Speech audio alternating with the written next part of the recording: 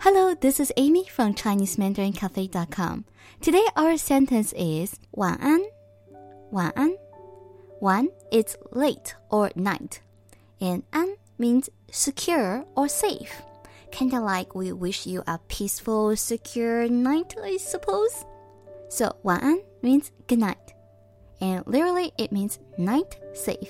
We use 晚安 when we want to say good night to someone. So if I'm about to go to bed, then I'll say 晚安 to whoever's around me, which happens to be my dog, Ellie. So maybe I can tell Ellie 晚安. And then unfortunately, she doesn't know Chinese, so she won't be able to say 晚安 back.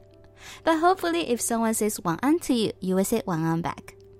For more learning resources, remember to check out ChineseMandarinCafe.com. Bye!